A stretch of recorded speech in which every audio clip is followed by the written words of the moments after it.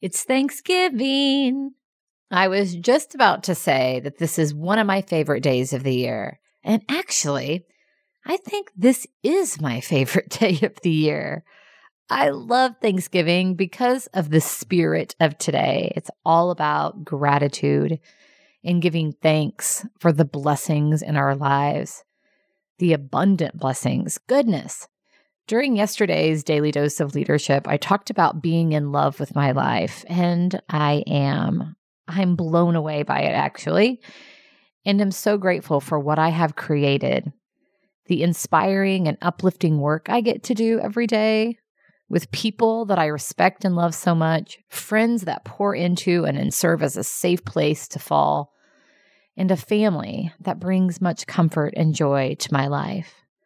My husband, Robert, who laughs with me, adventures with me, sees the good in me. My daughter, Mason, who's taught me more about leadership than anyone else in my life. My stepdaughter, Sophie, who loves with her whole heart and feels what others are feeling.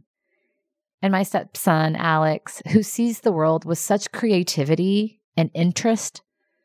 My parents who've given to our family unconditionally and to me my entire life. It is abundant.